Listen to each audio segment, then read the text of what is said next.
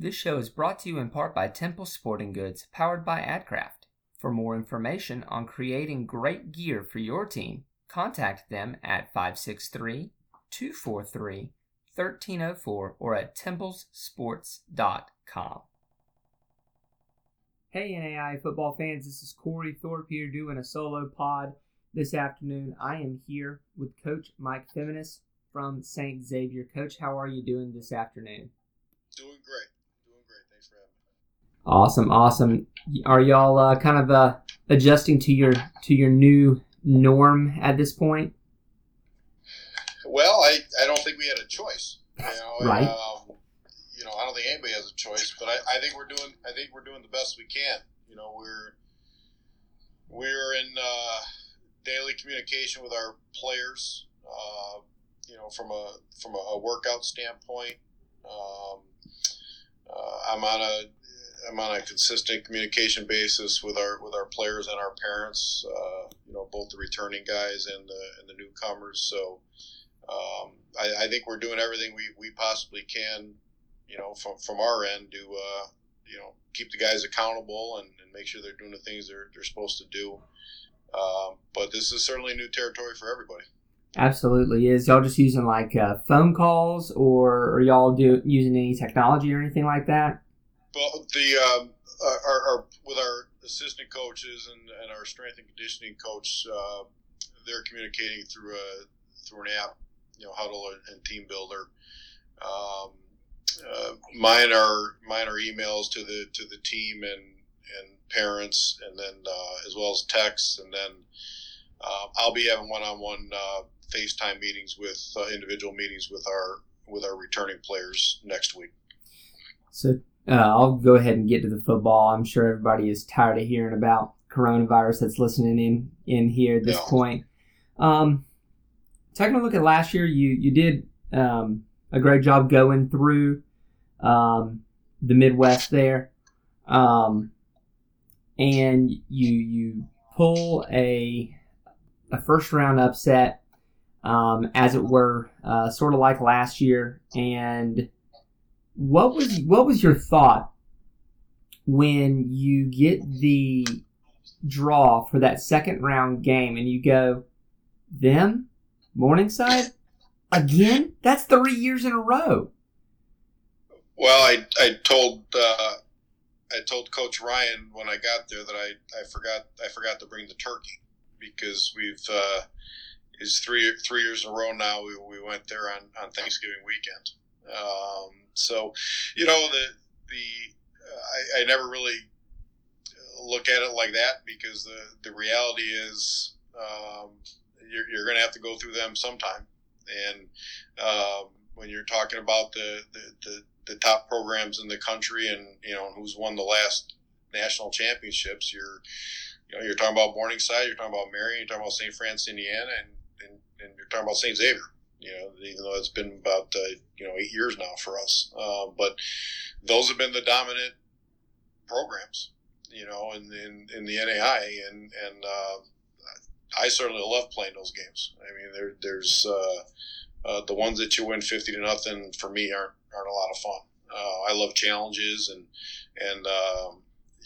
obviously with what they've done for the last couple of years, actually what they've done for, a good 15 years now, but, specifically, winning the last 2 national championships, you love to have that challenge, and we'll keep I'll keep taking, if I could have Thanksgiving every year, and somebody can tell me that I'm going to be playing on Thanksgiving weekend every year, I'll take it.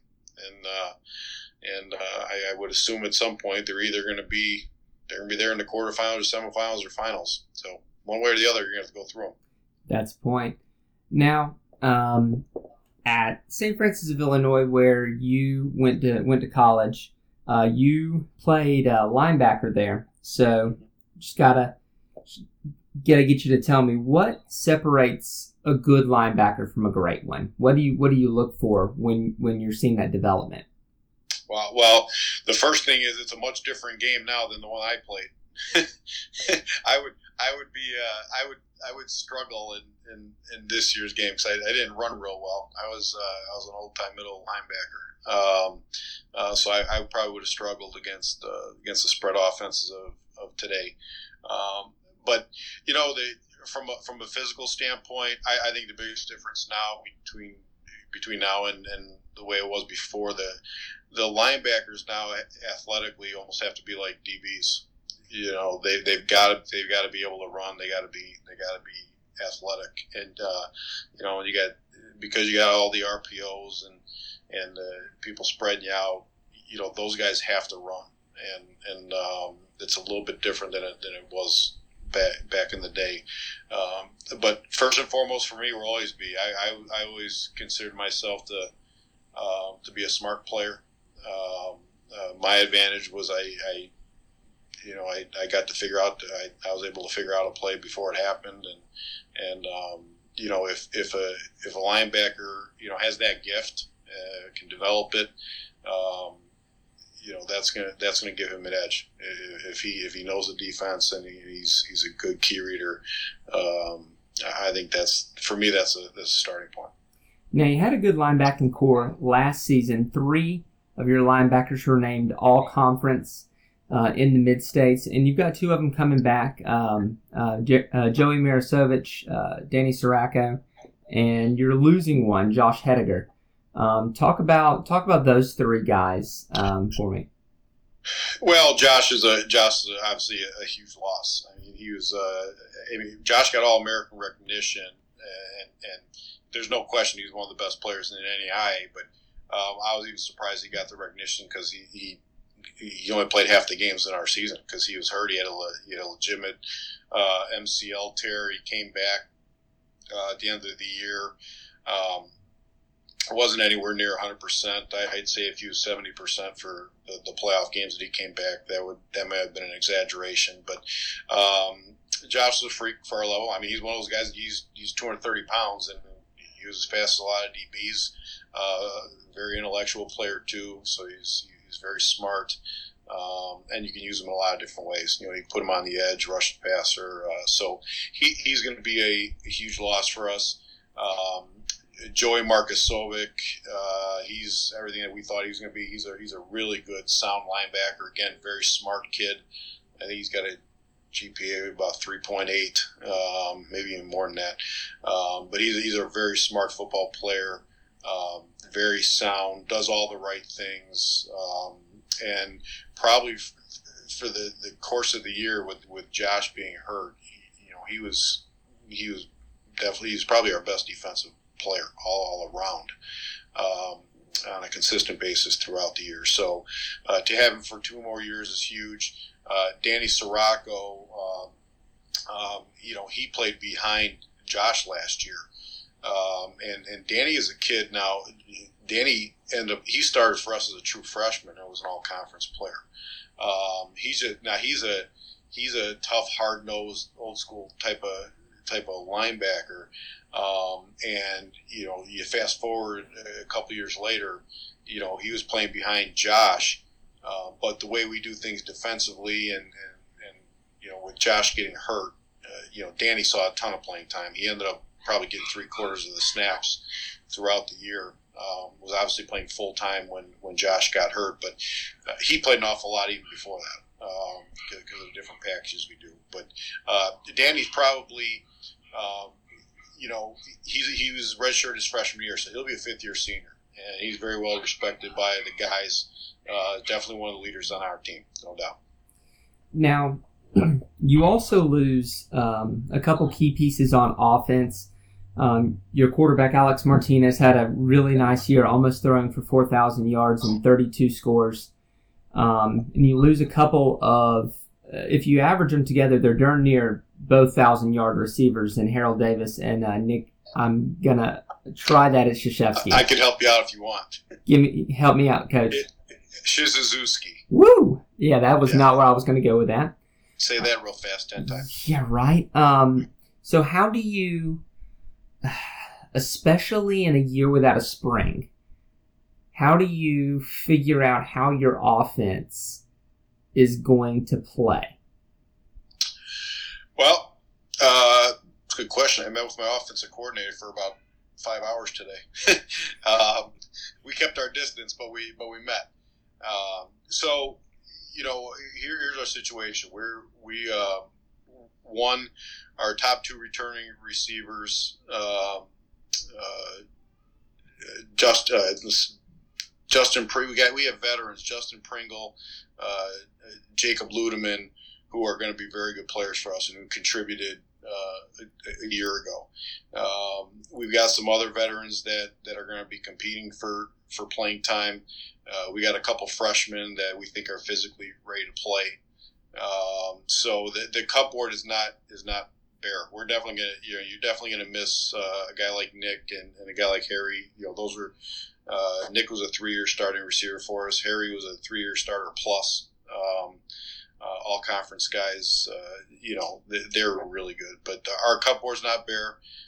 Quarterback wise, Alex had an outstanding career. He had a phenomenal season for us a year ago. So we're definitely going to miss him, and we feel like we have some guys that are coming up the pike. They're going to be good football players.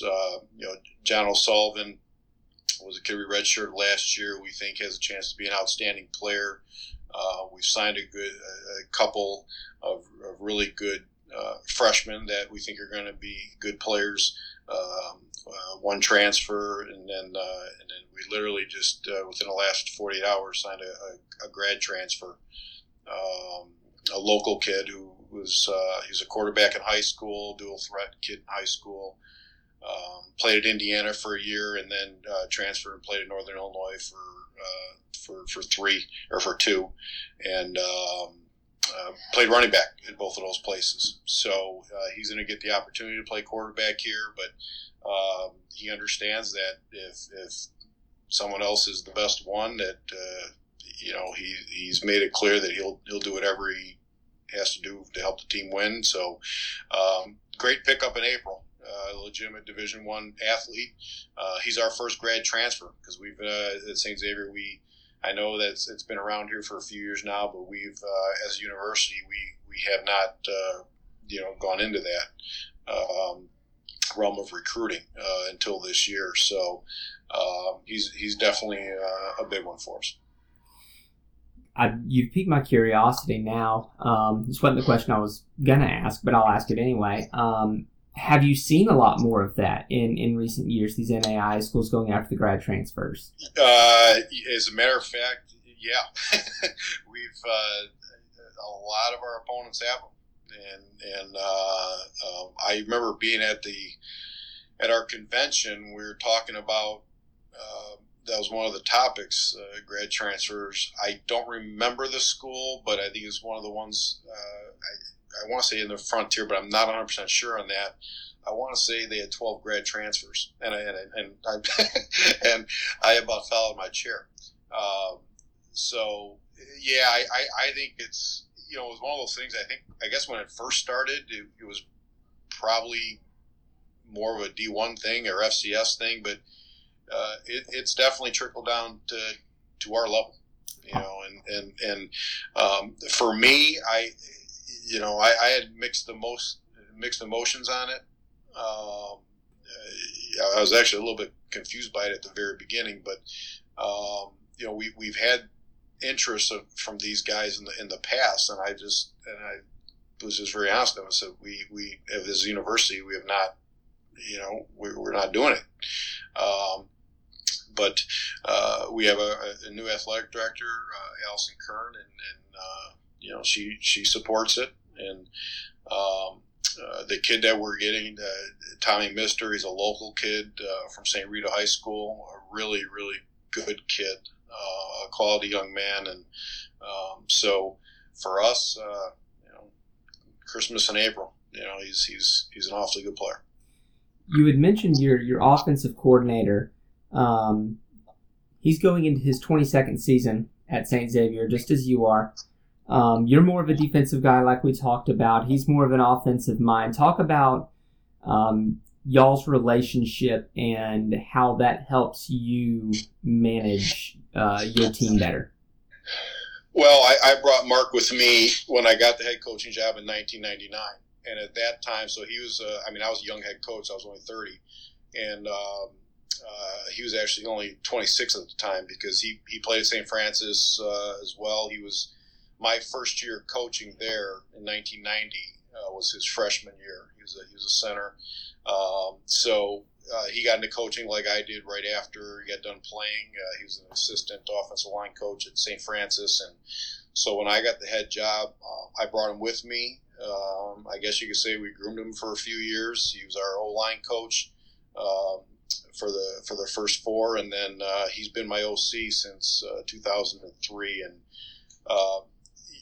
he's just, I wouldn't trade Mark for anybody. I think he legitimately can be an offensive coordinator at any Division I school in America. I really believe that. He absolutely understands every facet of the offensive side of the ball.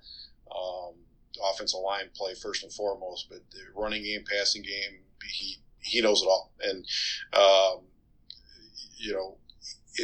he's I work with him, and part of the plan and everything else. But Mark and his guys are doing 99% of the work on the offense side of the ball, and it's it's just it's a feeling of comfort for me that you have somebody like that you can rely on, and